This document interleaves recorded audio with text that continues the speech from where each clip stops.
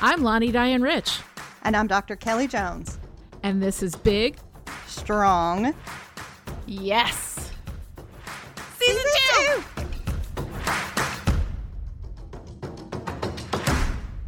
Welcome to Big Strong Yes, the show where two best friends read books together and try to apply what they learn to their lives. This season, our book is Burnout by Emily Nagoski, PhD, and Amelia Nagoski, DMA.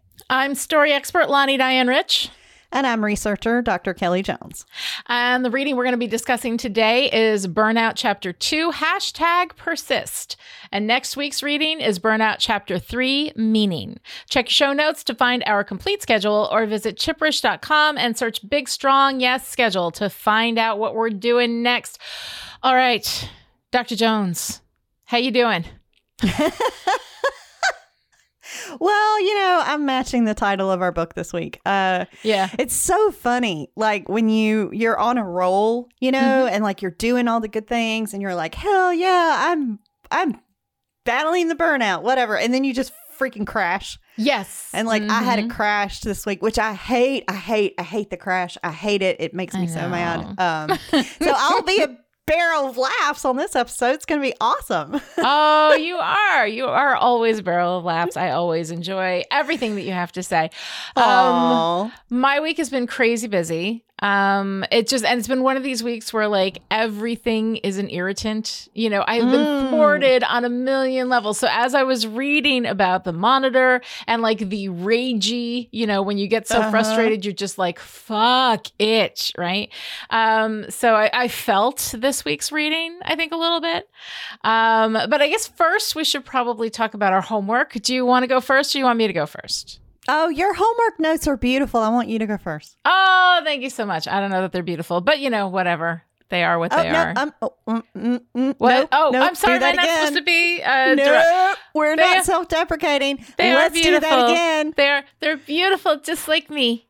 Thank you. Okay. Go. Anyway, yes, I was completely not cringing and uncomfortable when I did that, which means I got work to do. Because remember 3 years ago when I was like, and that sentence with, and I am beautiful. Badassery on one shoulder, swagger on the other. I don't know. That's right. I think maybe I fell back a little bit. So it's time to do my homework. My homework for last week was to like honor my body, to mend these fences, to make up with my body that has done nothing but try to keep me alive, which when you said that, my body has done nothing but try to keep me alive.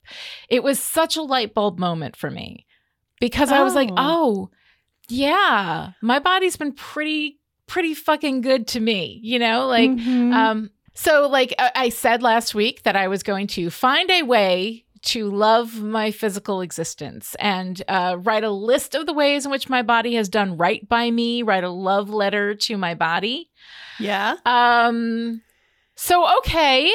Like I assigned my own work. I have no one to blame but myself. So here we go. All right. I've spent my whole life hating my body because it was too fat and too ugly, right? But the reality is that's just not true. Like I haven't been too fat. I've been able to do everything I wanted to do when I wanted to do it. I've never had to think about an airline seatbelt fitting over my belly, except when I was really super pregnant. And even then, like I still fit in the airline seat. I have not had serious pain. Everything I've asked my body to do, it has done willingly, happily. Now I'm going to say some things in gratitude for my body that sound like bragging, and anyone listening to has a body that has disappointed them, I see you. But I am saying this because it is important that I acknowledge what my body has done for me. So with the exception of 1 week when my back went out in my 30s, my body has never had pain that stopped me from doing whatever I wanted to do.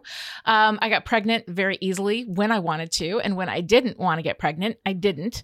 I had 2 C-sections, but I was up and about pretty quickly after both of them and I healed up great. I almost never get sick. And when I do, it's rarely anything too bad. I almost never vomit, which I hate doing more than anything. And my body does not make me vomit a lot. Sometimes it makes me feel like it. I have empathetic nausea, but aside from that, like it's not bad. I didn't have terrible morning sickness either. It was actually pretty easy. As much as I hated pregnancy, it was pretty easy. I have either a really high pain tolerance or a low sensitivity to pain, but either way, I don't find pain to be a big issue for me.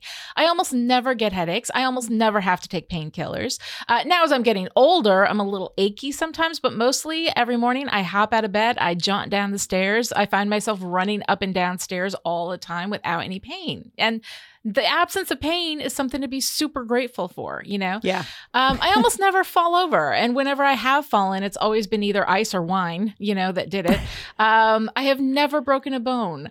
I have a bladder like a camel. And while I try not to take advantage of that, sometimes it comes in handy, you know? I don't leak, right? And that's probably because of the 2 C-sections instead of like having to give vaginal birth. But still, I don't leak, you know?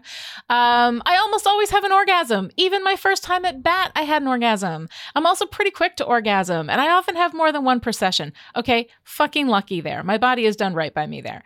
And in almost 50 years of life, I've had like minor complaints. I have bad eyesight. I have had since I was a kid, but I've always had glasses or contacts, so that's not a big deal. I have tinnitus, which is this ringing in my ears, which most of the time I don't even notice. It gets bad when my allergies kick up, and I have allergies. All right, fine, I've got allergies. But it's not that big a deal. Again, I have a minor heart condition where I get palpitations when I get dehydrated, but Gatorade fixes that shit right up. So, I mean, that's it. Those are my complaints. Thank you, body, in almost 50 years, right? I have a resting heart rate of like 58 beats per minute. I've been doing a lot more cardio in the last 6 months. And even though I have deprived my body of exercise for most of my existence, when I start to pay attention to my body and once it knows I'm serious, it responds. Like I've noticed that I can't lose weight until I've been trying for more than a month at least, if not 6 weeks. My body does not fucking trust me at all that I will try to lose weight responsibly and consistently. And you know what? Like I completely get that. That is a trust I have not earned. So my body holds on to weight because it's programmed to protect me from famine. Right? It is trying to keep me alive. I have one of these like stocky German brick shithouse bodies that can handle shit, right? And I need to be grateful for that. So to my body, I have this to say. Thank you for loving me, for caring for me, even when I didn't appreciate you properly. I will do my best to give you an orgasm every single day. And I think that's my homework for next week. I love that homework. That's fantastic homework. We'll see how I do. I'm just saying. I can't wait to ask you about your homework next week. Yeah, my boyfriend's gonna be like, "What you doing in there?" Honey, I need you to help me with my homework. Come here. Exactly. Yeah, it's gonna be fun. All right. So, Dr. Jones, what was your homework? Oh, God. So my homework was to do the things, right? Exercise and sleep. And I've been doing a lot better there for the last couple of weeks. And then, of course, as we get closer to recording day, like then I had this really bad crash. Yeah. And so I'm struggling with the self-compassion side of crash. And my body just pretty much demanded sleep after, you know, like a couple nights of no sleep. And I hate that feeling. I hate crashing and sleeping more than I mean to, but nothing terrible happened. Like the world did not end. I didn't hurt anybody. Right. You know, you just slept. You just allowed yourself a little time to rest. You know, but it's super annoying. But I did make it to the, it drives me crazy. But I did make it to the pool and I did do a lot of walking and like, that's good.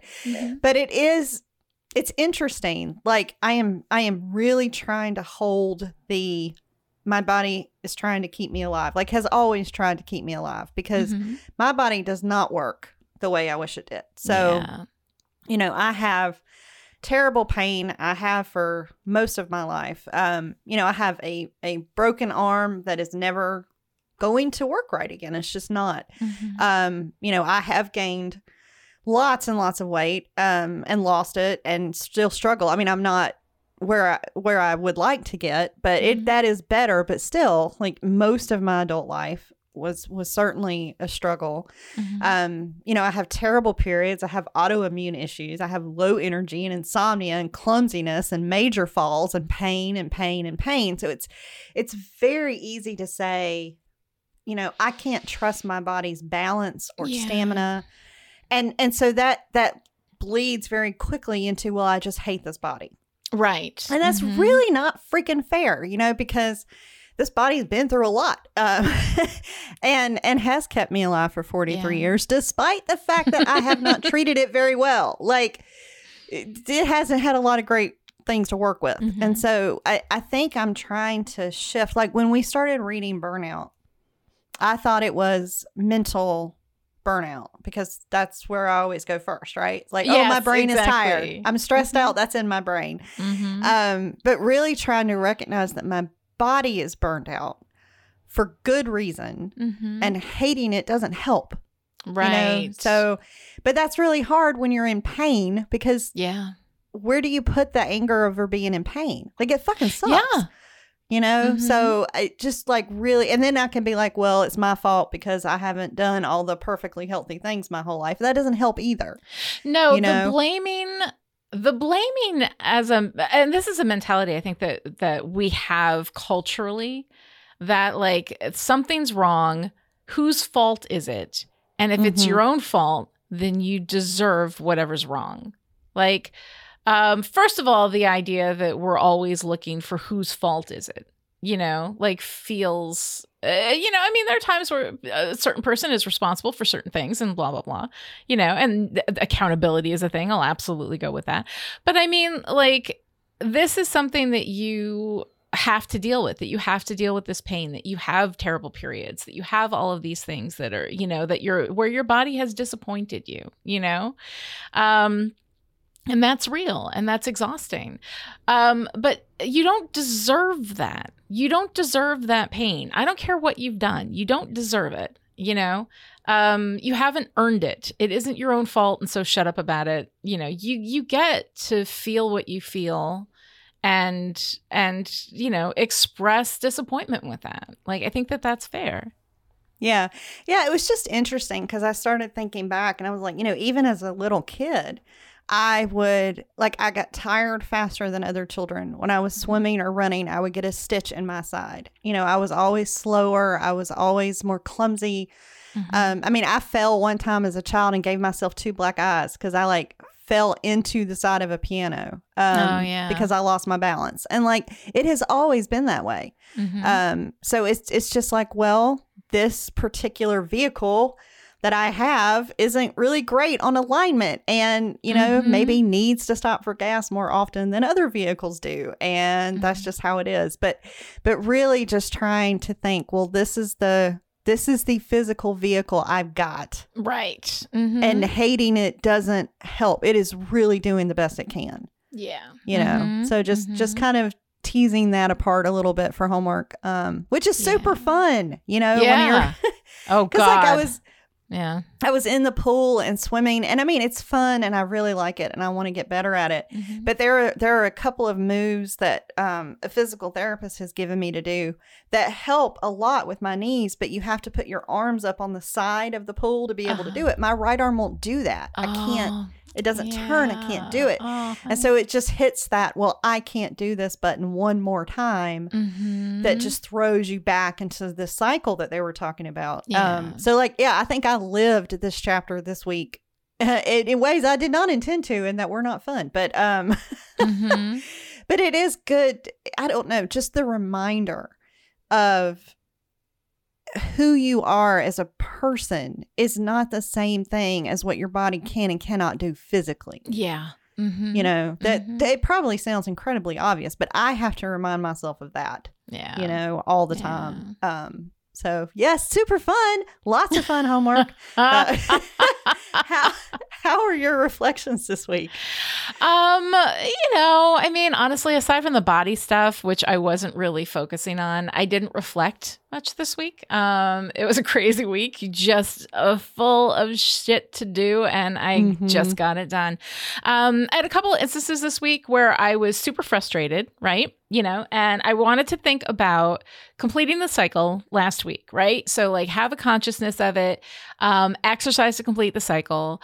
But I found I couldn't. Exercise is really good for completing the cycle when I'm irritated. But when I get into the red zone, which I spent a lot of this weekend, I'm too stressed. I'm too angry. So what I did instead was I vented. like quite a bit to the people who love me, you know?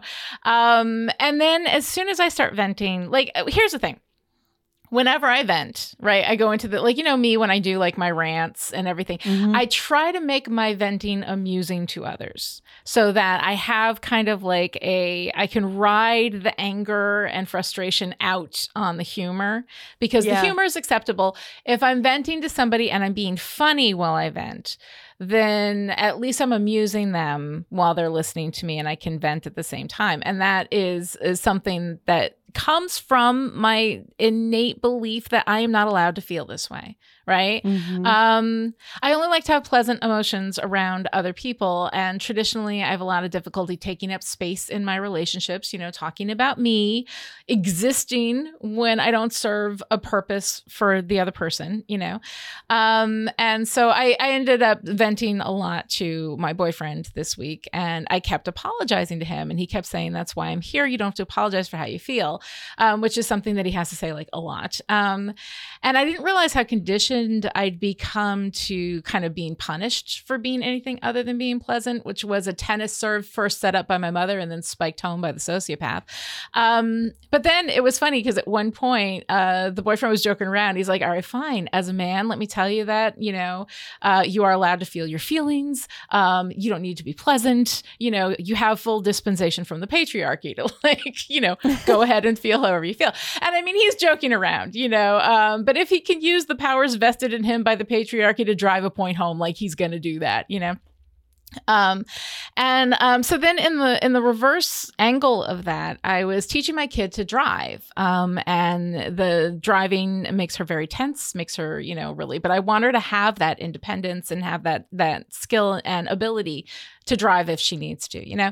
So she's been very, very tense and cranky, and she kept apologizing to me. You know, she apologized to me for things that she felt but did not express. So it wasn't even like she yelled at me or, you know, whatever. She just felt cranky, and then she would apologize with having not even expressed it. Right. And so I, you know, of course, my first thought was, oh boy, how I have modeled, you know, behavior for my kid. But then I sat down, like, we were driving, and I was like, hey, I'm like, first things first, you're behind the wheel. The most important person in this car is you. Right?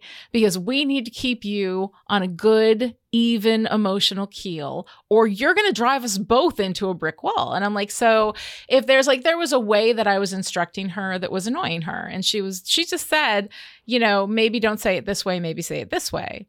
And I was like, absolutely, I can say, like, that's absolutely no problem. And that's fine. And you told me, and you expressed that to me, and that's great. And like, so we've had this conversation, but you are the most important person in this car. And then every now and again, I would be like, who is the most important person in this car? And she'd be like, me, you know, and it was really, really hard. So we went through that whole process, and, you know, and I mean, the thing is, like, if, you know, your body is your car, you're driving it around. If you don't pay attention to you, you're going to drive it into a wall, you know? And so thinking about, like, the space that I take up, you know, about the need to, that it's okay for me to be angry and irritated at something, and it's okay to vent it, and then it's okay to set it aside, you know, and that's that's a process. That's one of the ways for completing the cycle that I need when I'm too stressed out, when exercise is going to do it, you know? So, you know, looking at my kid, for whom I have modeled behavior for a very long time that is probably not that great, and then trying to help her work through that idea that you're not allowed to be anything other than pleasant and helpful whenever there's somebody else around. It was like an interesting process for me this week to kind of both experience it and take a look at it from the outside in. You know, from the reversal, that if somebody I love behaves the way that I behave, how does that make me feel? And it's not great. It's not great. You know, you love somebody, you want them to feel their feelings. You want them to know that you're going to love them no matter what. You know, you want them to know that it's okay for them to express whatever they've got to express. And it's really, really hard to be around somebody who constantly makes everything about you, or at least not about them. you know? Yeah. So, Yeah. yeah. So that's kind of where I've been thinking about these things and trying to figure out how to work with that. Like, you know, my boyfriend was joking around about that, but he was like, I'm here. I want to support you. And if you don't let me support you, you know, then that's frustrating for me. And I'm like, So what about you? What were your reflections this week? Well, I had some, but you blew my mind with the driver is the most important person in the car idea. Yeah. I have never heard that before. I've never thought of that before. Mm-hmm. And that's a really big idea to think about because, like, before we get to the metaphor of it, Yes. actually learning to drive for me Mm-hmm. was so traumatic and so horrible. And Mm-hmm. I did not know at the time that my vision, I have astigmatism and I Yeah. have some issues with depth perception. So when I was learning how to drive and I was in the road and I was in my lane and there was a car coming in the other lane, I literally could not see if they Oh, were in their baby. own lane or if they were heading head on in mine. Oh my God, how scary. It was terrifying. And the people who were teaching me to drive did not understand why I was having such a hard time. And I didn't know how to express, hey, my vision doesn't work like yours because Yeah. I didn't know what was going on. I Right. assumed that driving was like this for everybody. And I Right. was just Mhm. terrible at it. Uh-huh. And I had, you know, so many spatial issues and just navigation, like, you know, just big problems where I would end up if I was going south on the interstate, I would end up north and not realize it for like 4 exits. And I had several wrecks and times I got lost. And, you know, one time I drove to Alabama by mistake, but that's actually a different kind of funny story. I drove But to Indiana once by mistake. Mistake. Yeah. Same. Wrong state. Great. But it was such a huge panic. Like the whole time I was behind the Yeah. wheel, just this, you know, absolute, like I am going to die or kill somebody panic with no help with that, with no support. And everyone telling me that I was just really shitty at this or I wasn't paying attention or I wasn't whatever. It never dawned on me to say, I can't see if this car is about to hit me. Like, because I just assumed I was doing it wrong. Yeah. You know? So the whole idea of the driver is the most important person in the car, like, wow. But they are, though. Yeah. Like, I mean, Oh, no really, kidding. they are, you know? I mean, Yeah. and when it was funny because when I said that to her, like, I hadn't heard it before either. But it was just something where I was like, hey, you're driving. Also, she's driving my car, right? I like my car. If you're behind the wheel of my car, you are the most important person in my world. Right. You know, No kidding. but yeah, like just that it's not just the, you know, like in any other circumstance that she should be allowing space for her to feel however she feels, and that's okay.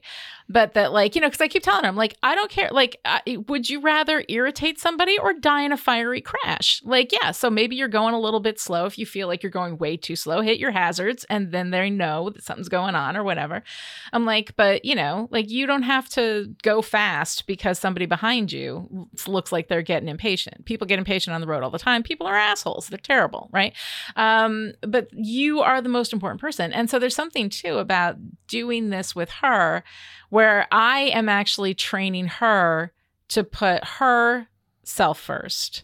Yeah. That, like, you want to learn Yeah. how to do something, man, teach it to somebody else. Right. You know? Right. Yeah. Yeah. No, it's funny. I used some of that too when I was teaching my son how to drive, that I was like, it does not matter who is irritated around Yeah. you. All that Mhm. matters is your calm and your safety. Like that's Exactly. it. This is, Mhm. but no one ever taught that to me. Yeah. So it was just fascinating. But to think Mhm. about that, like, yeah, I am the driver in this body. Yeah. So I am the most important person in there. I mean, like Brave New Schema, like, wow, that's you blew my mind with that whole thing. Yeah. Yeah. Yeah. But in my previous reflections before Yes. you blew my mind, I got the first vaccine shot after you did. Yay. And I want to thank you for telling us about your experience, or else Mhm. I would have freaked out when I pulled up to a giant auditorium packed with people in all the National Guard, because I did Mhm. not know that was how Yeah. things were being done. Yeah. So if you had not told me, I would have freaked out. Mhm. So then it was fine. It was Yeah. kind of surreal. It is. Yeah. But everyone was calm and orderly, and it was Yeah. fine. I have Mhm. never gotten a shot in front of hundreds of people before. Feels a little weird. It was so weird. Yeah. Mhm. But I'm very grateful to have that first one done, and Yeah. hopeful that it will be available for every single person very soon. Mhm. And just holding lightly to the it's almost over, right? Like not trying to hold on to that too hard, because disappointment, girl. and Okay, as all that soon stuff. as we have both of those shots, one of us is getting in the car. Yes. Oh my God. We are Absolutely. going to visit. Yes. Yes. hmm Yeah. And so, and I did reflect a bit on burnout and physical pain. hmm Because it's hard. Like, it's hard to rumble when the idea is like, go take a walk. And I'm like, great, I go for a walk. And then I feel worse. So like, it's not supposed to work like that, but it does. Yeah. And there's nothing I can do today that will make all the pain in my body go away. Like, right. it's not a do this one thing and then you're Mhm. going to be great. So like, it's going to take months of effort to Yeah. reduce the pain a little bit. And I don't have any good insight there except just to acknowledge that it's hard, which was really aligned with the reading in more ways than I realized. And I think I've got to reflect on what it means to be like the most important driver in a body that sends out a lot of pain signals. Yeah. Yeah. Mm-hmm. So yeah. I don't Yeah. know. I don't know how you think about that. And I mean, the thing is too, like, I opened up with all this, hey, my body's not so bad. I'm not in pain all the time. And now I feel kind of like an asshole. But I'm trying to hold space to be grateful for the fact that, yes. You And know? I want that for you. Absolutely. I mean, there were times in my life where I was not in pain and I did not appreciate it. Yeah. So like, It's hard. Yeah. No, you're having that gratitude and not being in pain does not take away from my experience at all. I think it's so important to acknowledge that things to acknowledge work the things when that they are, work. Yeah, absolutely. Exactly. And like, as I see you struggling with all of this stuff, and as we talk about what our experiences of our periods are and like all of that kind of stuff, it does make me feel like, okay, I could have a little gratitude rather than being upset because, gee, I'd like to lose, 40 pounds and fit into this kind of ideal of womanhood. The nice thing about getting older is that like you can't get younger. Like you can do there are terrible, horrible things that people do to themselves to try to appear younger, but like I'm going to be in my 40s for like another hot minute and then I'm 50, and like because being older as a woman also has that sense of like, you're not good enough, I guess. Like you're just like, you don't matter. Like, it's that sense of being fat my whole life, has bothered me to such a great deal because I felt like the perfection was attainable if only I had more discipline, but I can't get younger no matter how much discipline I have. So there's something about like turning 50 as I look at it where I'm like, okay, I can finally stop trying. Yeah. Well, and I think it's challenging because not everyone can lose weight. Like bodies are different and there's a lot of reasons that you gain and hold on to it. And it certainly was, which is absolutely true. I've always believed though. Right. That I could if I tried. That you can. Yeah, exactly. That it's just a lack of willpower. So yes, I'm sorry, I misstated that. That's absolute bullshit. You're good. It's just something that I've believed. Despite it being wrong. That's what we're taught, right? But that's not the case. That's not the case. But it is funny because I over the pandemic, so my hair started going gray when I was 23, I think. And so for almost 20 years, I have colored my hair like every 6 to 8 weeks. Yeah. And over the course of the pandemic, I just stopped and I let it go. And you look fucking gorgeous. Thank you very much. Yeah. It is solid gray and I am leaving it. I am never coloring my hair again. And it is so much healthier now than it has been because I haven't colored it in so long. I'm like, why is this such a big deal? People's reaction. So I'm 43. I am solid gray. And I have heard comments like, "You're so brave." And I'm like, for what? Like, for letting my hair grow? That makes me brave? Showing a sign of aging. We're not supposed to age. Yeah. Women are not supposed to age. The worst thing a woman can do is outlive her youth. Yeah. Well, I'm kind of like, you know what? I'm 7 years from 50, but I kind of am digging this. Like, it's great. But the number of people who come up to me who I don't know and will say, "I love your hair." And I'm like, baby, you can stop dyeing yours too. Like, it's all, Exactly. I didn't do anything. I stopped doing something. But it is so funny, the emotional reactions. And I struggled with it for the first couple of months. And then I was like, oh, it looks so good. My hair and like whatever. It's great. That it's just so funny to me that these ideals or these things, none of that has anything to do with being a good person. None of that has anything to do with being kind. Right. You know, that we're just the things that we're taught to value or measure. Yeah, but it does have an effect on your sense of your own value. I mean, as a woman, right, you get your value through your youth, through your appeal to men. Like, that's a huge thing, you know? And so part of that is this idea that aging is actually a character flaw, you know?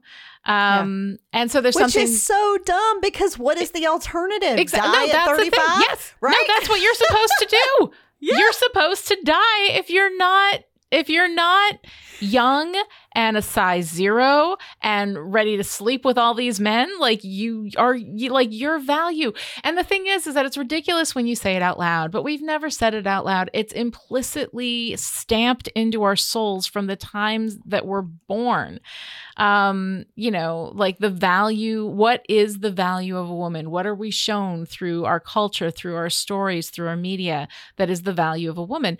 And so because I've never felt myself to meet those criteria, but I felt like if I just tried harder, I could, you know, it always felt like a frustration, and I always felt like a failure as a woman, and all of it's stupid. Like, everybody out there who's yelling at me, yes, I know, I agree with you. I'm saying it's dumb. It's just that this is what I have felt without question, like without thinking critically about it.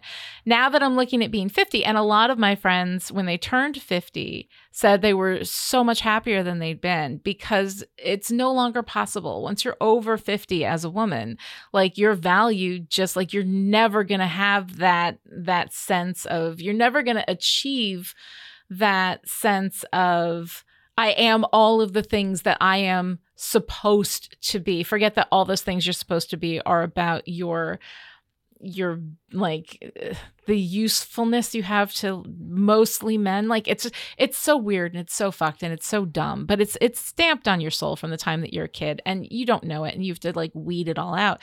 But that's what, like, this week's reading, because this week's reading for me is the fuck it chapter, right? The quit. I quit, right? I'm going to be 50. I quit trying to live to achieve these things that will somehow finally give me value as a human, right? You know, because I can't do it. And, you know, I've been told that I could be prettier. I've been told, like, if I worked hard enough, if I got plastic surgery, that I could lose weight, that I could be thinner if I just had more discipline, if I just didn't like Doritos so much, or like whatever, you know, my problem is, or whatever personal failing it is in me that makes me unable to attain these goals. But now I'm 50. Fuck it. 50 is fuck it. And the women that are my friends who are older than me, when they turned 50, they were like, God damn, yes, it's done. I can't do it anymore. I'm off that train. And the freedom that they felt, the sense of liberation, like, it's just, you know, I have found it really, really interesting how that happens. So when we're reading this week's chapter about the monitor, about the progress to effort ratio, it kind of opened up all of that thinking for me, about like, it is time to finally, at least in this one instance, just say, fuck it, and let it all go. So as we were reading about the monitor, I thought, they were like, we could call it the discrepancy reducing / increasing feedback loop or creation velocity, but everybody goes to sleep, so they just call it the monitor. But the idea that there is this effort to progress ratio, and that different people have different ways of managing that. And I was thinking about those people who just never give up. They never give up, and then they're like, I'm doing this to show my kid. Like, what was I can't remember what TV show. I think it was Survivor or something, where, you find these people who are doing this ridiculous thing on this TV show, and they're like, I'm doing it to show my kids that you never give up. And I'm like, oh my God, I quit. I would not have even gotten on the plane. I am not one of those people. I have a super ragey monitor, and I fucking quit all the time. And so I find it, the idea of the monitor, and where on a monitor scale of 1 to 10, where 1 is fuck it and 10 is I am not giving up if you kill me. I am a 0.5, I would say. I am total and 100% fuck it on the monitor scale. So what did you think about this idea of the monitor? So I like that they gave it a name, that this is a thing. So that they're calling it the brain mechanism that decides whether to keep trying or to give up. Yes. And if you set a goal, but then your monitor shifts its assessment from attainable to unattainable, you end up in the pit of despair, right? You just give up. Yes. And I was like, okay, first of all, I'm glad to know that is a process. Right. That this is a thing, right? It's not just me being weak and terrible. Because my physical monitor gives up fast. Fast. I don't no, what? No. But in other ways, I have a lot of determination and persistence. So it's interesting to me. I'm like, okay, well, what's the algorithm? How is my monitor deciding when do we keep trying or when do we give up? How do you influence that assessment? And I'm like, okay, can I please see my own raw data? Because it would explain a lot, and that would be very helpful. But I really like that there is a process for this. There is a name for this, which means that other people go through this too. It's not just me. Yes. So because I used to think, well, it's just your threshold. It's your strength. It's your discipline, right. It's or your whatever. Grit. It's your, it's your exactly. Grit. It's your, exactly. It's your whatever. Again, once again, oh my God. Once again, are we defining something that is happening in terms of how we are failing to be good enough? Yeah. Again. Pretty much. Is that the first? That is the first narrative that comes to mind for both of us every single time. How am I failing this week? Let's take a look. Let's take a look. Because I always just assumed I was undisciplined and weak and lazy and I didn't, but I'm like, oh, so there's a mechanism in there that's like, this is time to back out now. This is, which is probably coming from your body's desire to keep you alive. So it was really, really, really interesting. But then what I like about this book is when they explain something like that, then they give you steps for managing it. So it's not just, oh, your monitor's real weak sugar, so you're just doomed. So then they're like, here are some things that you can do to help kind of manage that.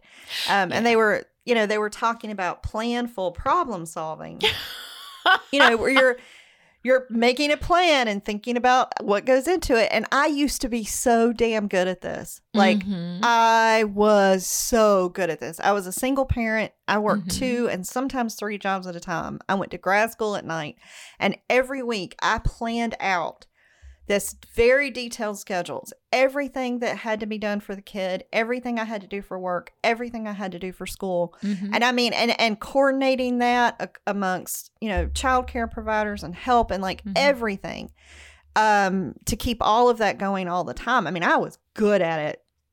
But I never planned for or acknowledged or dealt with the stress that all caused. Yeah. And it's been funny because I have been beating myself up for the fact that I'm not as good at planful problem solving as I used to be. Well, I caught myself a few months ago actually saying, I used to work 3 jobs and now I only have 1. I have no excuse to be this stressed out.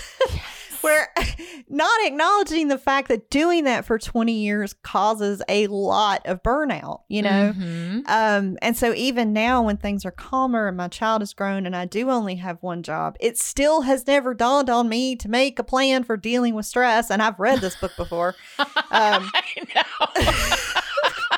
You know, but I did want to just like, small side note, they were talking about like sitting in traffic and the stress of stuff, and GPS has been a life-changing improvement for me. Yes. Like I can't even tell you. I have the get worst lost. sense of direction. Mm-hmm. I get lost in my own house. I get lost in the town where I grew up. If anyone who rides with me in a car, we will go somewhere I have been 100 times and there is a 50-50 chance that we are going to go the wrong way. And like, I just tell everybody, I'm like, this is going to happen. I apologize. We are probably going to get on the wrong interstate at some point. Everyone, it's just, this is how it is. But GPS, it gives me peace of mind and confidence. Like, it is one of the best things that has ever been invented. And I will rely on it always. And you don't have to use your brain space memorizing where shit is. I can't use that brain space because it doesn't work. It's not available GPS to you. It's not, absolutely not available to me at all. So, I mean, I went to a conference once for work in Florida, and I arrived at what I thought was the hotel. The correct street, address. It was a hotel. No one else was there. I could not figure out what had happened. I called my dean. We were trying to problem solve. I'm like, I'm in the hotel. She's like, so am I, and I don't see you. I was literally in the wrong city. Now, it had the same street name and the same address, and it was a hotel, but it was the wrong freaking city. And I had like 3 more hours of driving to do. Like, this is consistent in my life. So GPS has been... Yes. I'm like, give me all the tools. I am not too proud. I will use whatever helps. You know? Oh my God. No, like days of my life go into systems. Like I have this thing where I have to have a system for everything so that when this, like, I don't know if you've ever used the if this, then that thing. Like it's basically a tool that like if I have a calendar event, then you know I'll tweet it or something like that. Like you can automate a whole bunch of things.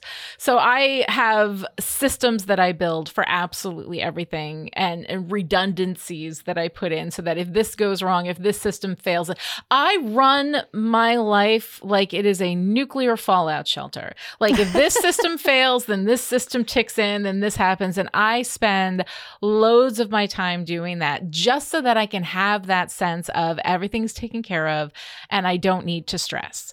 Because like that is, I have a stress avoidance, like, like a capacity like you would not believe. So when I was reading about planful problem solving, I was like, oh yeah, calendar. I mean, okay, what did I send you this week? Right? I sent you a 24-page document with instructions, with pictures of like the website and how all this stuff works because I changed one thing, right? So I made this whole big, because just in case you have all the answers you need and everything's here, and if this doesn't work, then you can do this and da-da-da-da. It's 23 pages. 23 pages for my best friend who I talk to every single day. And I can just be like, all right, look, this is what you do. Right.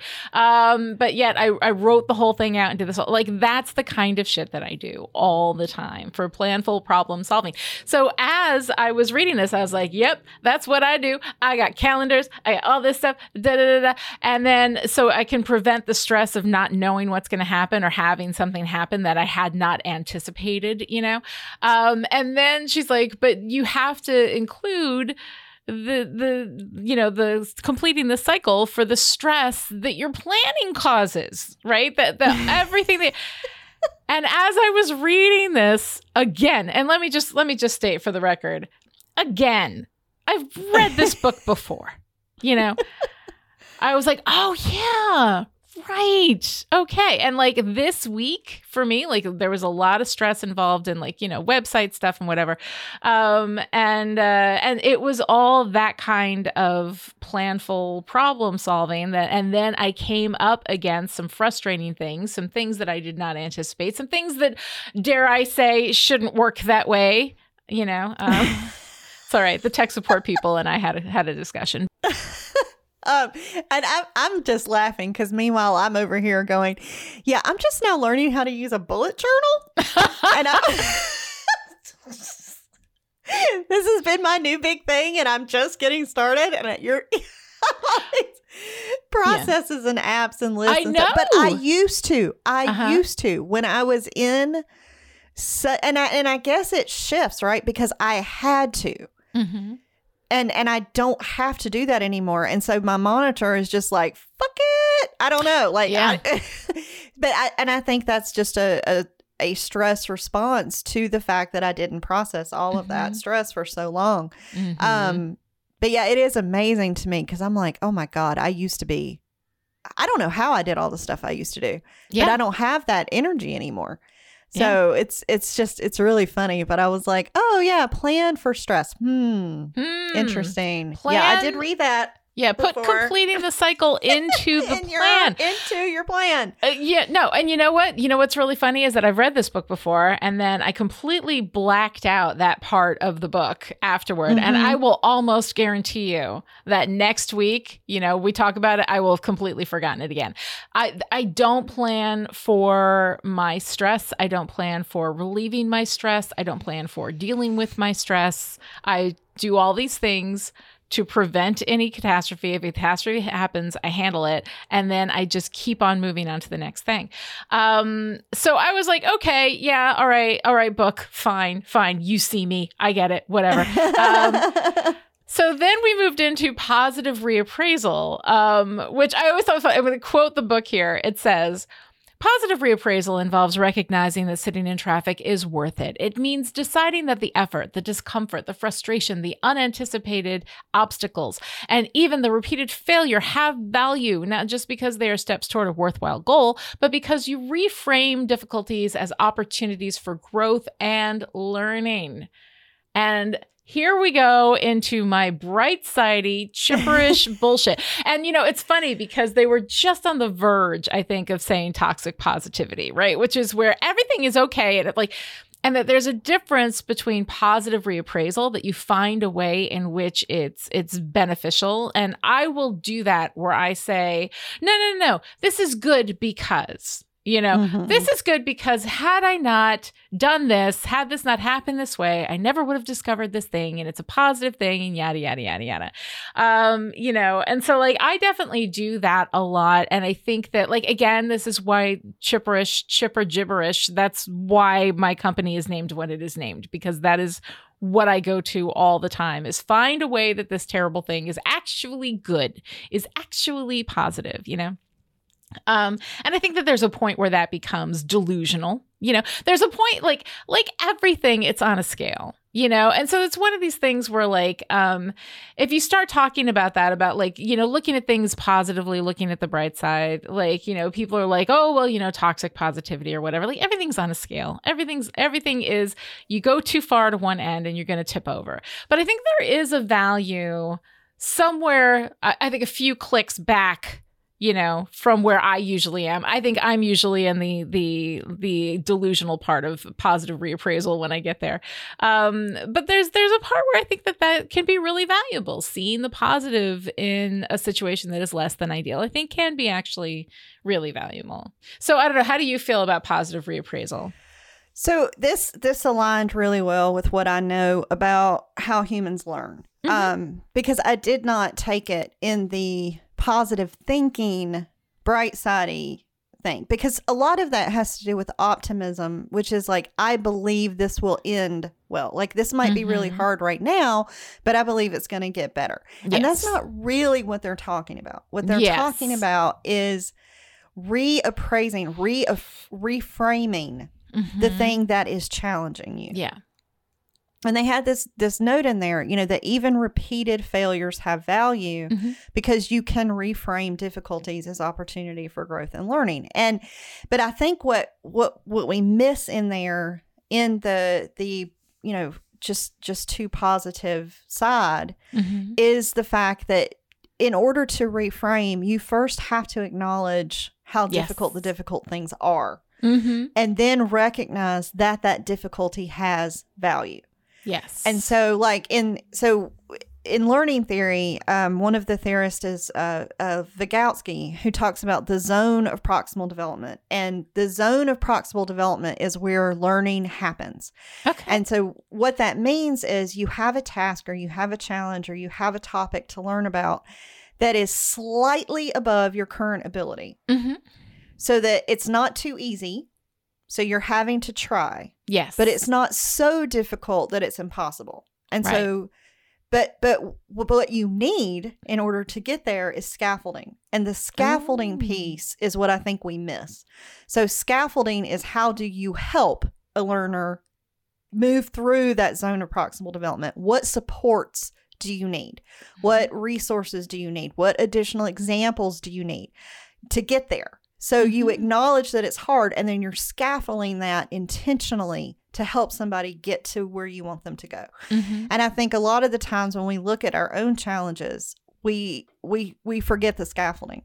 So, like, for example, if I was going to take my car to come see you, right? If I was going to drive from St. Louis to New York. Oh, I love this example. Right? I would take it in and get it checked. I would have any fluids changed that needed to be changed. I would probably clean it out and make it nice to sit in for 18 hours because I love you and you are worth driving 18 hours for.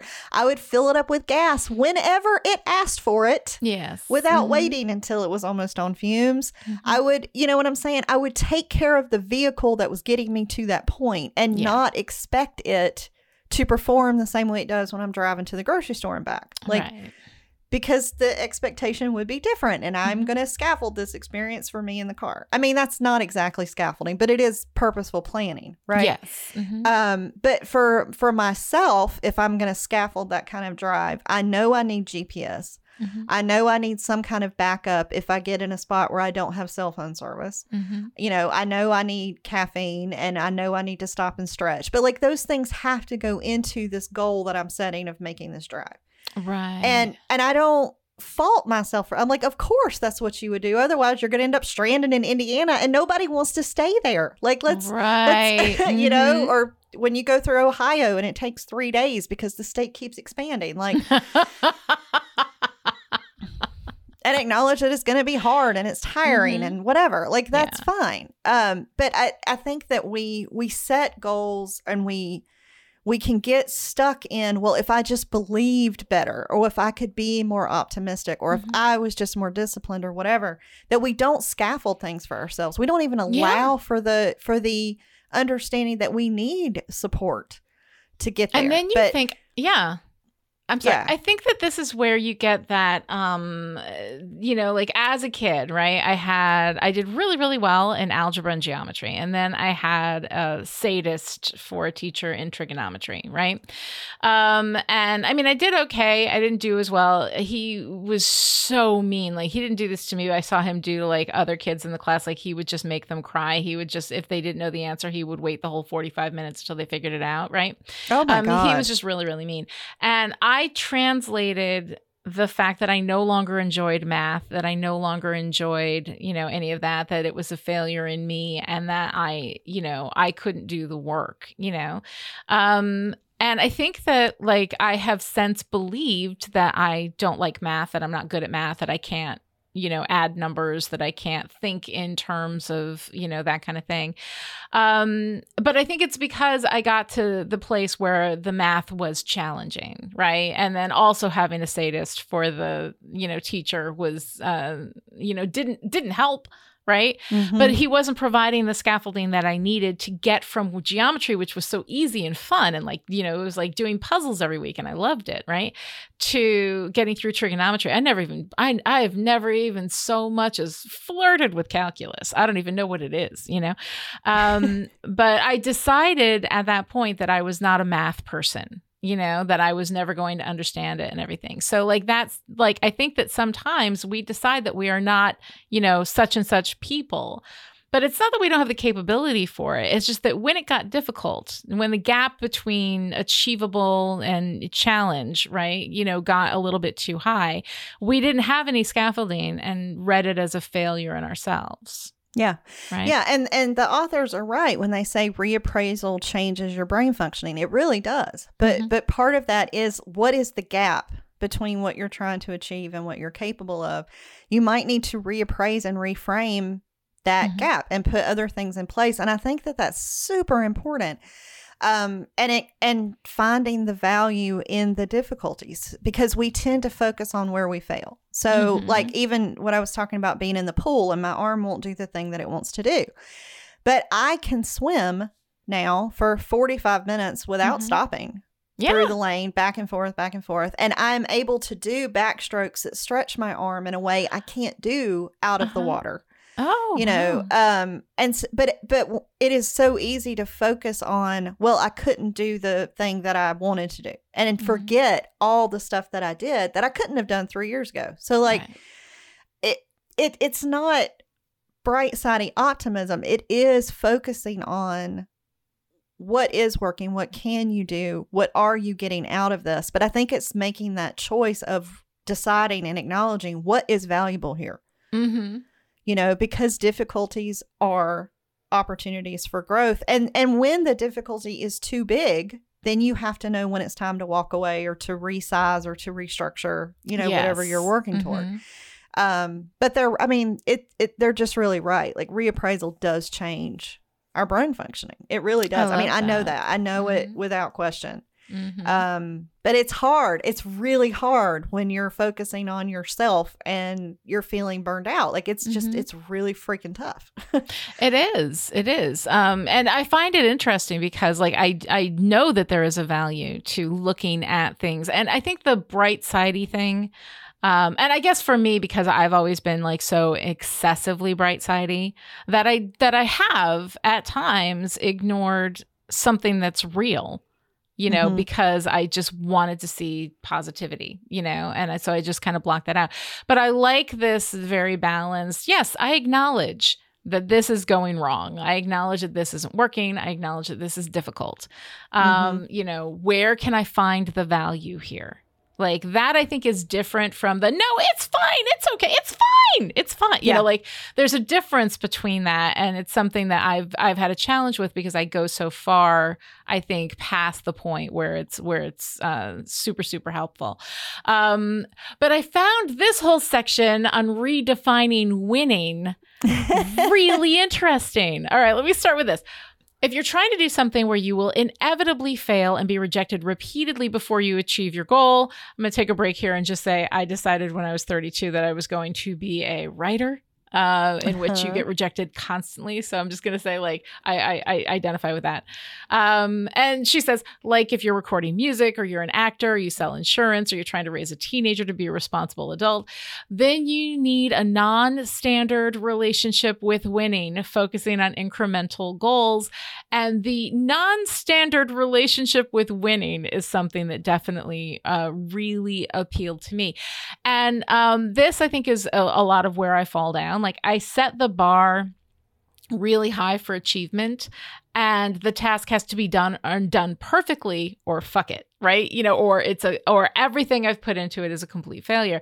And this is something that actually I quite like about my job. Part of my job are longer projects and all that kind of stuff, but a lot of it is just somebody needs something updated, and I update it quickly and, hopefully usually flawlessly. So it's this tiny little thing. It is super easy and incredibly achievable. I can do it really fast, and then people somehow think I'm a magician, even though really it wasn't that big a deal. But so it gives me that like little hit of dopamine. So I find that I will interrupt a bigger project that needs my full attention because somebody's like, oh, there's a period missing on this webpage and the thing. And I'd be like, oh, I can fix that, and I have this sense of like power and capability, and I can go in and do it, and then it's done. And then I've got it checked off my list. But these longer tasks I find to be really, really challenging achieving because I don't get my dopamine. I like that. I like that accomplishment dopamine. And one thing that's really funny is that when I was writing novels all the time, right? And novels take a long time, they do 12 to 18 months, to like actually finish writing the thing. I would play World of Warcraft a lot. World of Warcraft is one of these MMO RPGs, role-playing games, right? And you go and you have a quest, and then somebody tells you to go, like, kill all these like rabid wolves, and you go and you kill all the rabid wolves, and you bring them back the pelts, and then they're like, hey, good for you. Here you go. Here's some XP. And I was like, hey, dopamine. And I find it really, really funny that like whenever I'm in a bigger project, I need to have something that gives me that sense of accomplishment all the time because I freaking hate not accomplishing things. Like I have to achieve something in its completion. If it's tiny or if it's huge, it's the same to me. So when I have to put all this effort into something huge, or I can put a little tiny bit of effort into something tiny, I still get that hint of accomplishment, like that sense of achievement that I really, really like. So what I found really interesting and what I kind of loved was when she was talking about, recording the music, and it's very frustrating, and you start and you stop and you start and you stop. And you have to do the same thing over and over and over again. Like the Andrew's Joy, method of goal setting. I thought was, that like your win state is Andrew feeling joyful? Did you give Andrew joy? And if you give Andrew joy, then yes, then you've accomplished something, and you get that sense of accomplishment because you set a reasonable goal. And as I was going through their list of goal things, I was like, hey, I've seen this shit before. Yeah, like, I thought of you. I know, like, because we talked about goals, in How Story Works, the podcast that Kelly and I do when we're not doing Big Strong Yes. We talked a lot about goals. You can go and listen to more of that over there if you're interested in goals as it relates to narrative theory. But one of the things that I built was, of course, the ASPA model, which is achievable, specific, personal, and active, right? Mm-hmm. And as I'm looking through these, I'm like, A is active. That's positive here. What they're talking about is not that it's a good thing, but that it should be something that feels good, that you're actively pursuing something, not just avoiding suffering, right? Specific is one of the things. Personal is one of the things they say. And achievable for me, they define as certain. And so I find it really interesting that in order for whatever your protagonist goal in a narrative, in order for that to feel fulfilling for your reader, that it has to meet a lot of the same criteria that we need as humans in order for our goals to be fulfilling in actual real life. And I find it so fun and validating because I figured that shit out on my own without even having the science to go to. And now here it is. And I feel incredibly validated by this. I love that so much. Yeah, I was like, oh, Lonnie's going to love this. I did love it. Yeah, the part that surprised me was that the goal should be soon. Yeah. Achievable without requiring patience. And I was like, what? Soon? What? Exactly. And I think that is about those little dopamine hits, throughout the whole day. So yeah, it's funny when I was like, okay, I'm going to swim 3 times a week for 6 months. Well, great. Yeah. That's huge. So I'm trying to break it down to like, oh, I packed my pool bag. Yes. I went to the pool. I went swimming. I did that this time, just to try to kind of acknowledge those little steps along the way. But what I really liked in this section was their explanation of frustration versus expectation. Yeah. Because a lot of the time our expectation is setting us up for frustration, or we're not building in room to get frustrated. So like when I'm advising grad students, for example, I will always tell them, I'm like, there is a point where you are going to get so frustrated with this project that you are going to want to quit. Like I did it like daily for 3 semesters. Like and you have to build that in. You have to understand that you are going to hit these huge high frustration points and go ahead and figure out how you're going to handle it when that happens, because it is going to happen. And so like there are some places where I'm really good at this, where I expect frustrations and delays and things that are beyond my control. But I don't do that very well when it's not for work. Right. It's just me, you know? And redefining a goal to make incremental success its own reward, like really thinking that through, and not about like, oh, I did the thing, so now I get X, but more of like, hey, that was an incremental step and I did it, and you're breaking it down. You know, and it, because that requires that you have to acknowledge the hard and acknowledge the effort. And I think that that's really, really important when you're trying to decide, you know, what goals am I willing to work towards? What is worth working toward and why? And I think a lot of the times I don't question the why. Yeah. You know, and if you don't have a good understanding of the why, then it's hard to hold on through those frustrations, you know, and managing your own expectations, I think is a skill set. Yeah, expectations are definitely a big, I think, as you're saying this, I'm like going through and I'm like, yeah, you know, my expectations are often. I expect things to be like, I have an expectance of myself that I need to like get this done and have it done correctly and have it done right and have it done like without really acknowledging how difficult a task might be. You know, like it doesn't matter how difficult it is. I should do it perfectly always. And it's not that I think that I'm perfect. I have very rarely met my own like expectance, you know, of what I try to demand of myself versus what I'm actually able to achieve. There's usually a really wide gap between those two. And then that's where the frustration lives. Maybe that's why my fuck it scale is so low. You know, where I'm like, no, it's not, you know, I'm never going to do this as well as I want to do it. So why bother trying? Do you remember in Big Strong Yes, season 1, when we were talking about how I was talking about how I want to learn to sing? Yeah. Right? Yeah. No, but I'm not a good singer. Right. So if I'm not good at something, if I don't have like some kind of talent, like I was like, oh, I'm going to learn to sing and then I started singing and I was like, oh, girl. No, I could spend my time on something I do way better than this, you know? And I find that, you know, like that I hit that fuck it scale really, really low on that because I wasn't good enough, you know, rather than working, you know, persisting. We're going to talk a bit about persisting in a little bit. But I mean, on the flip side of like redefining winning, we have this area of redefining failure. Yeah. And yeah, I kind of hit a hard wall on that because there's something about giving myself an out on failure that feels like cheating or being too easy on myself. And like, this is one of those things where like, I'm reading it and I'm like, yeah. I know you're right, but I'm clearly going to have a rough time working with this. This is something I'm going to have to revisit.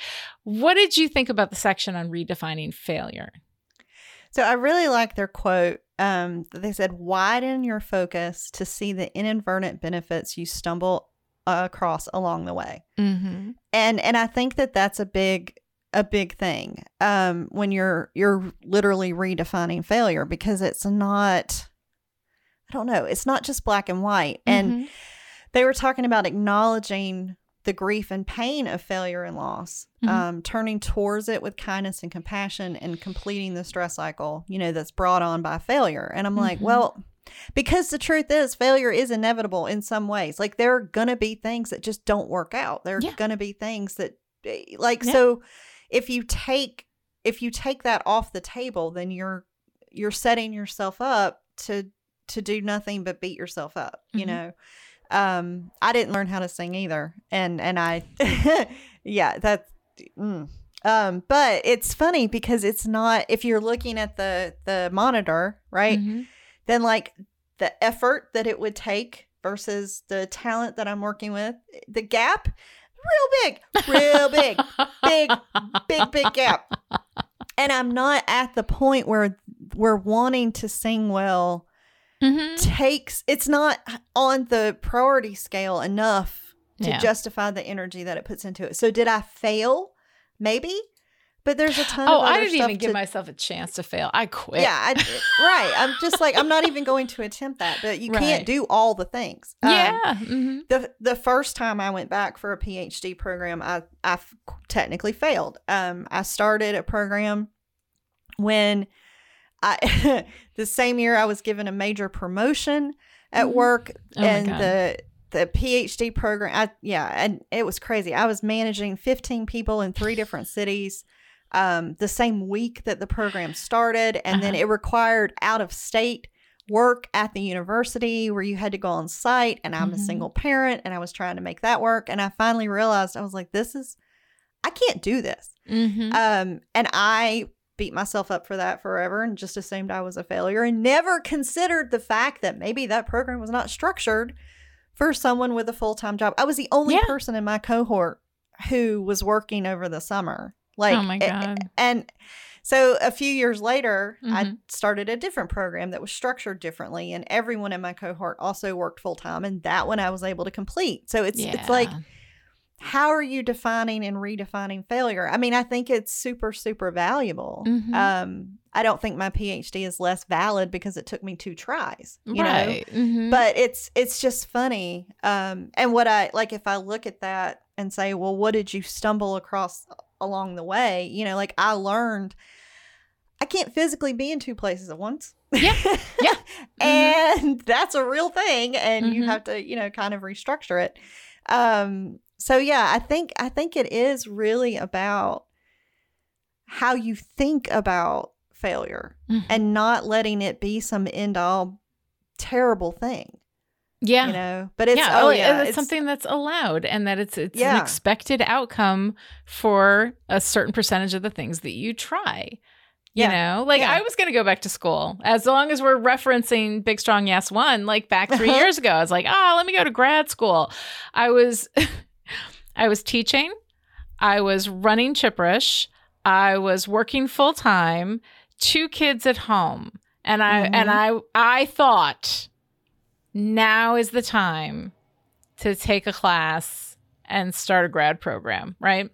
That was crazy. I think I was like 3 or 4 weeks in, and I was like, this is stupid. Like, I can't do this, you know? And I mean, the thing is, I'd love to go back, but also, like, the things that I want to do, I'm not necessarily like, I don't need, I want to go back to school because I want to learn things, because I want to take classes, because I want to, you know, I don't necessarily want to have a PhD. I don't need to, you know? So, I mean, I would love to be able to have the brain space to go back to classes, and maybe someday I will, but I don't know that I'm necessarily going to pursue an active degree. But yeah, it's interesting. I look at that and I see a failure rather than a reasonable decision, making the best choice given what resources I had available to me as far as energy and time, you know? Yeah. So yeah, I'm going to have to, I think, sit with redefining failure and thinking about that. I think I'm going to have to like spend a little time with that. Then of course we got to the maladaptive strategies, which is always where I live, right? You know, there's so many, like the self-defeating confrontation. I stood my ground and fought, you know, it's like, ask for help instead. Suppressing, I didn't let it get to me. Ask for help instead. Avoidance, I waited for a miracle to happen. I usually don't do that, but the next one, I ate until I couldn't feel my feelings. Oh, yeah. I know that one. Yeah.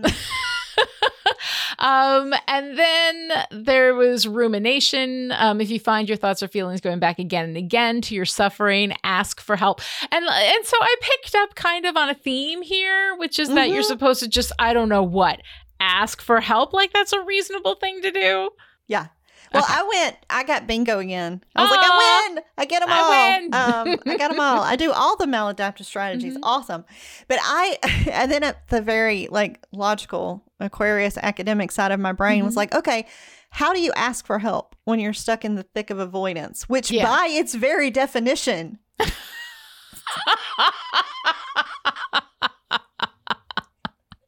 Right? I'm like, okay, because I can avoid like a motherfucker, but like, how do you, what? And if you're stuck in rumination, because avoidance and rumination, I was like, yes, I am Yeah. You know, instead of badassery on one side and swagger on the other, like I've got those two things wrapped around me like a shawl. It's great. But how do you ask for help? Like, who do you ask for help from? What kind of help do you ask for? I don't know. Right. I have no idea. Like when I want to eat a bowl of chips so I don't feel my feelings, do I ask for somebody to help get me the chips? Like, I don't know what it is that I'm supposed to be asking. So I'm going to ruminate on that for a little while. And that's another one that I'm going to have to sit with and revisit and then later on forget and reread the book years ago and go, oh my God, I've read this before. Why did I not pay attention to this? Then we get to the spot about like when to give up. The explore versus exploit, dichotomy they had there. And I thought that was really interesting because I am 100% explore. Give me a new thing. So, like, I don't go to school. I'm going to learn how to sing. Okay, I'm not going to learn how to sing, but I'm going to do this other thing. Like, I love doing that. I love giving up on something that is way too frustrating and then being like, you know what I'm going to do? I'm going to dye yarn myself and then knit a hat. Like, that's the kind of thing that I love doing, that kind of thing. So I thought that was, I'm a born quitter. Like, I'm absolutely like, I will try everything and I will quit most of it in the end. But then of course we got to the part that I thought was funny where she says, it's easier to manage emotions effectively when we can name them. And I was like, Kelly, say the what is it? Say the feeling, name the feeling. Name the feeling. Name the feeling. Say the feeling. They named the feeling. They called it Foop. Yeah. I liked that. Foop.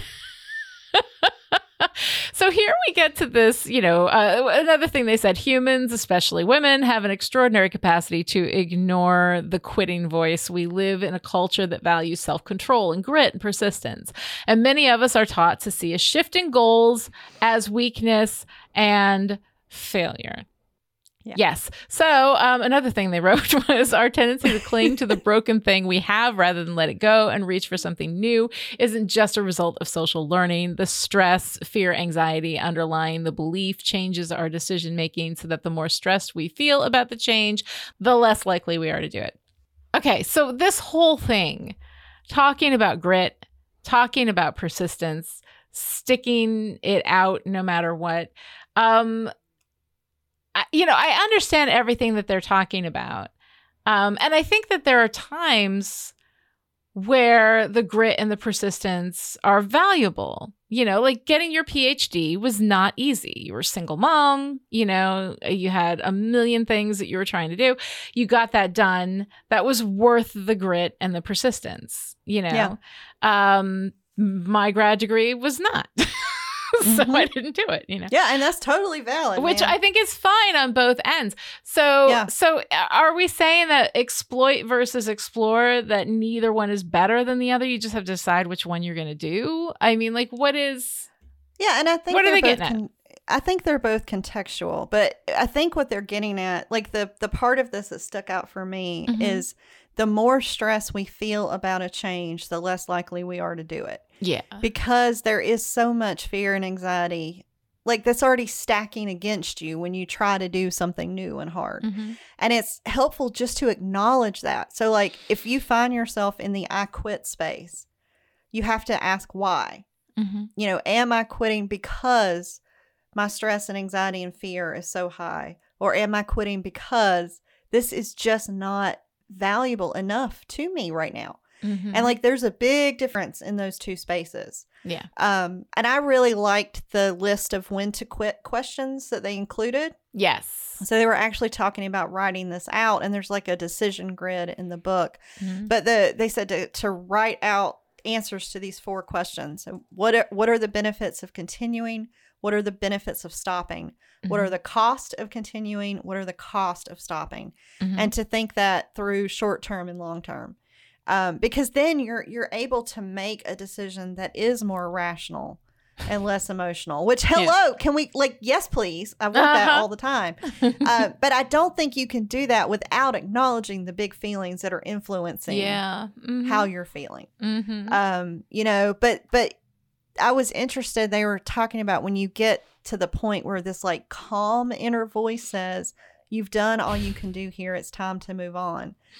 That the acknowledgement that it's time to stop or to quit does not come from frustration or fear or self-doubt. Like those are actually different feelings. That voice, you've done all you can do here. It's time to move on. That's not my voice. My voice is either, oh, we're sticking with this, or fuck it. Like those are, and they're all in a part of an emotional response.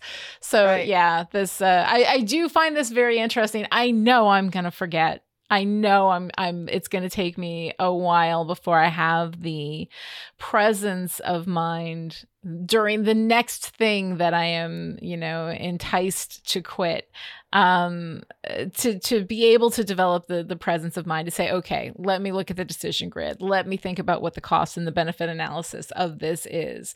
Let me set my fuck it aside,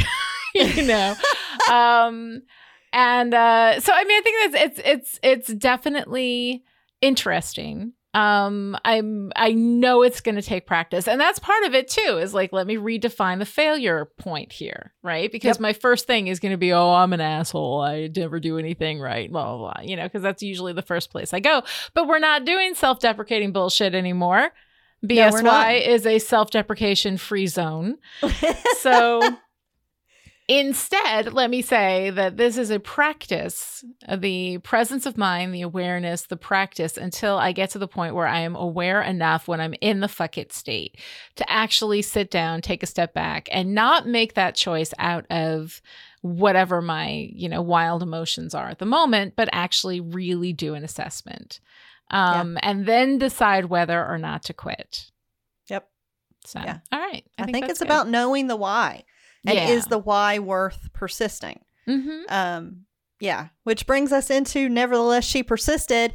And you have some rage here, so I'm going to let you go first. Have a little rage. Mitch McConnell is a filthy piece of fucking garbage. And I just want to say that. I just have to say that. Like, the idea, I remember nevertheless, she persisted. I have a shirt that says on it, nevertheless, she persisted. But the fucking patriarchy of it is so infuriating. And to talk to Elizabeth fucking Warren like that, Mitch McConnell, I cannot even, he is a disgusting, I hate him so, Kelly, I hate him so much. I know. I'm right there with you, honey. I just have to vent about that. Mitch McConnell, filthy piece of fucking garbage, and I hate him.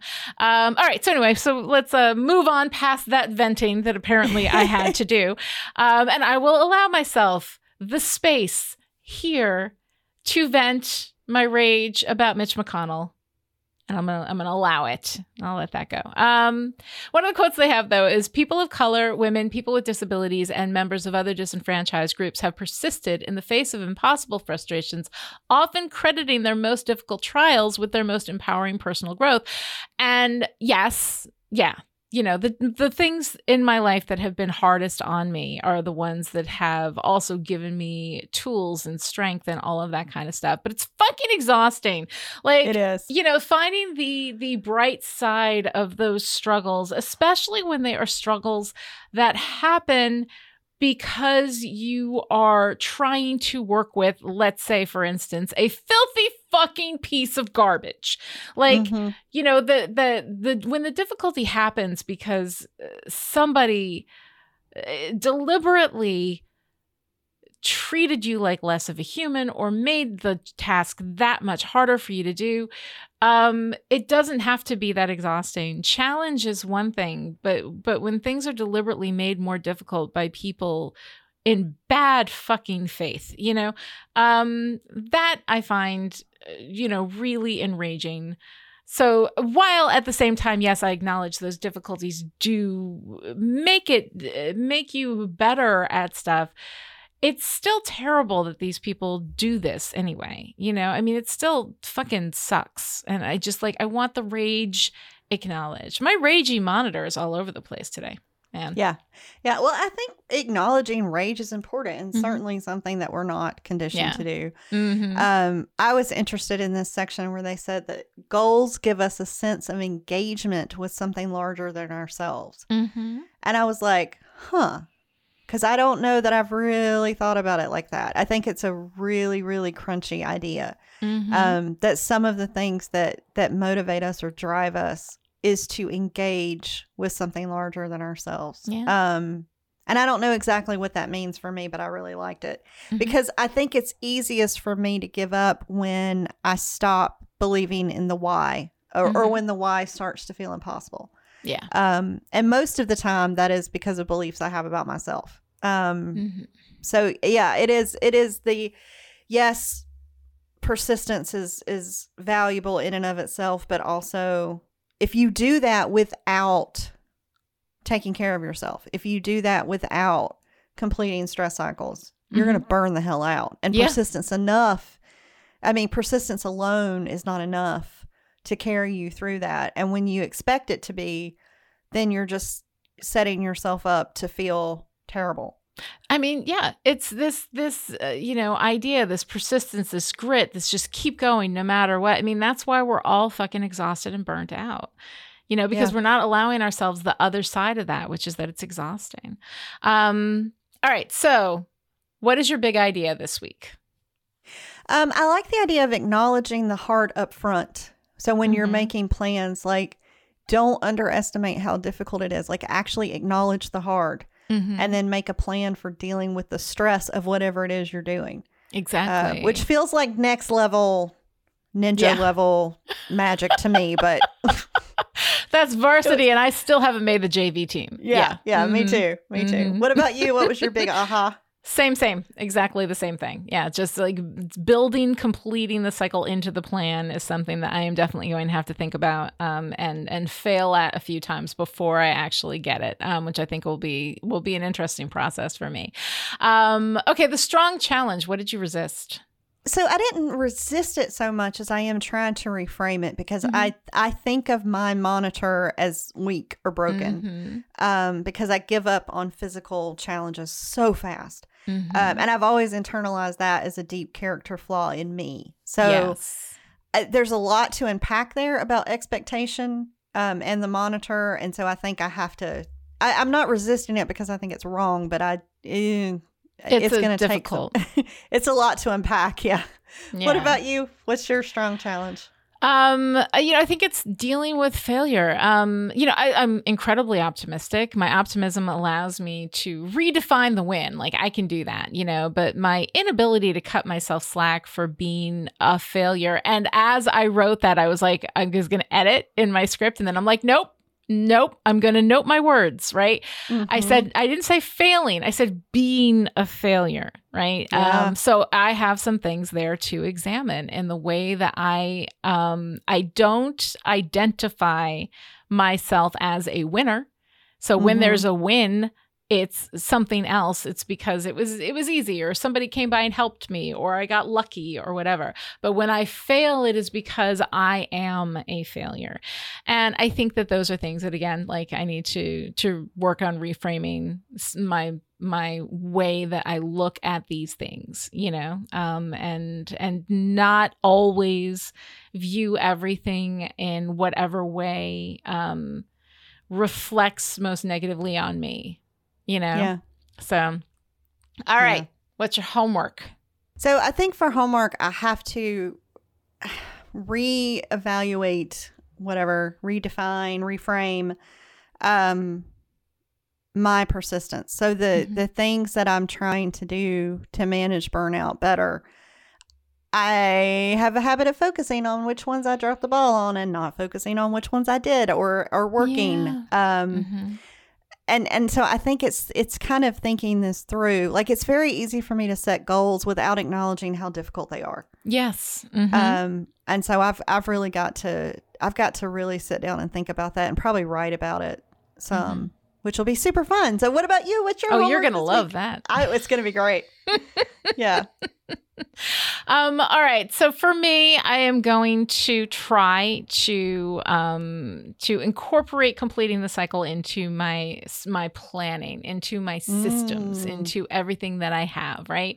Complete the cycle, pull that in, think about the ways in which I can do that. What are the strategies that are available to me? What are the most beneficial, positive for me strategies that I can pull into that. So that's going to be part of the plan. So when I plan something this week, when I plan for all the inevitable things that could possibly go wrong, I also need to think about, okay, how am I going to give myself space for running this stress through me rather than letting it sit within me?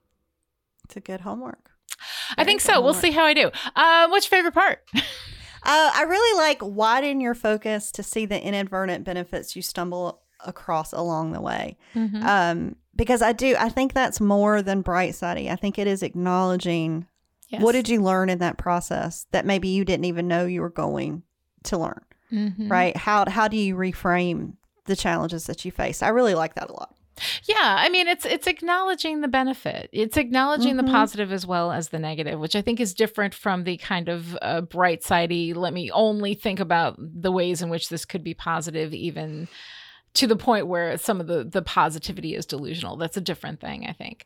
And, you know, for me, of course, my work in narrative theory being validated by the science. I love that.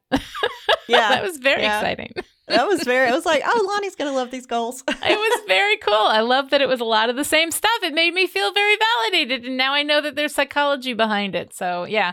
And as I am writing my book, I'm definitely going to pull some of that science in and use it. It'll make me sound like I know what I'm talking about. All right. To join in the discussion on Twitter, follow me at Lonnie Diane Rich and Kelly at Dr. Kelly Jones and use the hashtag BigStrongYes. Also, be sure to follow Chipperish Media at Chipperish to stay connected with all of our podcasts. You can find out more about the Doctors Nagoski and Burnout at burnoutbook.net. This episode of Big Strong Yes was brought to you by the Chipperish Media producers who support us on Patreon at the power producer level. These people are the reason why Big Strong Yes is coming to you free and ad-free right now. So thank you to Kevin, Stephania, Shelly, Rose, Jonathan, Alice, Kristen, Sarah, Christina, Erica, and Abigail. And this week's special message for our power producers: it's easier to manage emotions effectively when we can name them. Name the emotion. Name the feeling. All right. Say the feeling. $5 and up Patreon supporters get my reaction show with Ian Martin of Passion of the Nerd, Let's Watch Roulette, where we randomly roll something on Netflix and watch it live. $10 and up Patreon supporters also get to attend live tapings of Big Strong Yes and all the other podcasts that we do here at Chipperish Media. Head on over to patreon.com/Chipperish to find out what waits for you when you decide to support. You can also show your support for Big Strong Yes by going to Apple Podcasts and giving us a great review or telling your friends about the show and Chipperish Media, or keep persisting and tell Mitch McConnell to go fuck himself. We will be back next time with Chapter 3, Meaning. Until then, today's closing quote is by Maya Angelou. You may encounter many defeats, but you must not be defeated. In fact, it may be necessary to encounter the defeat so you can know who you are, what you can rise from, how you can still come out of it.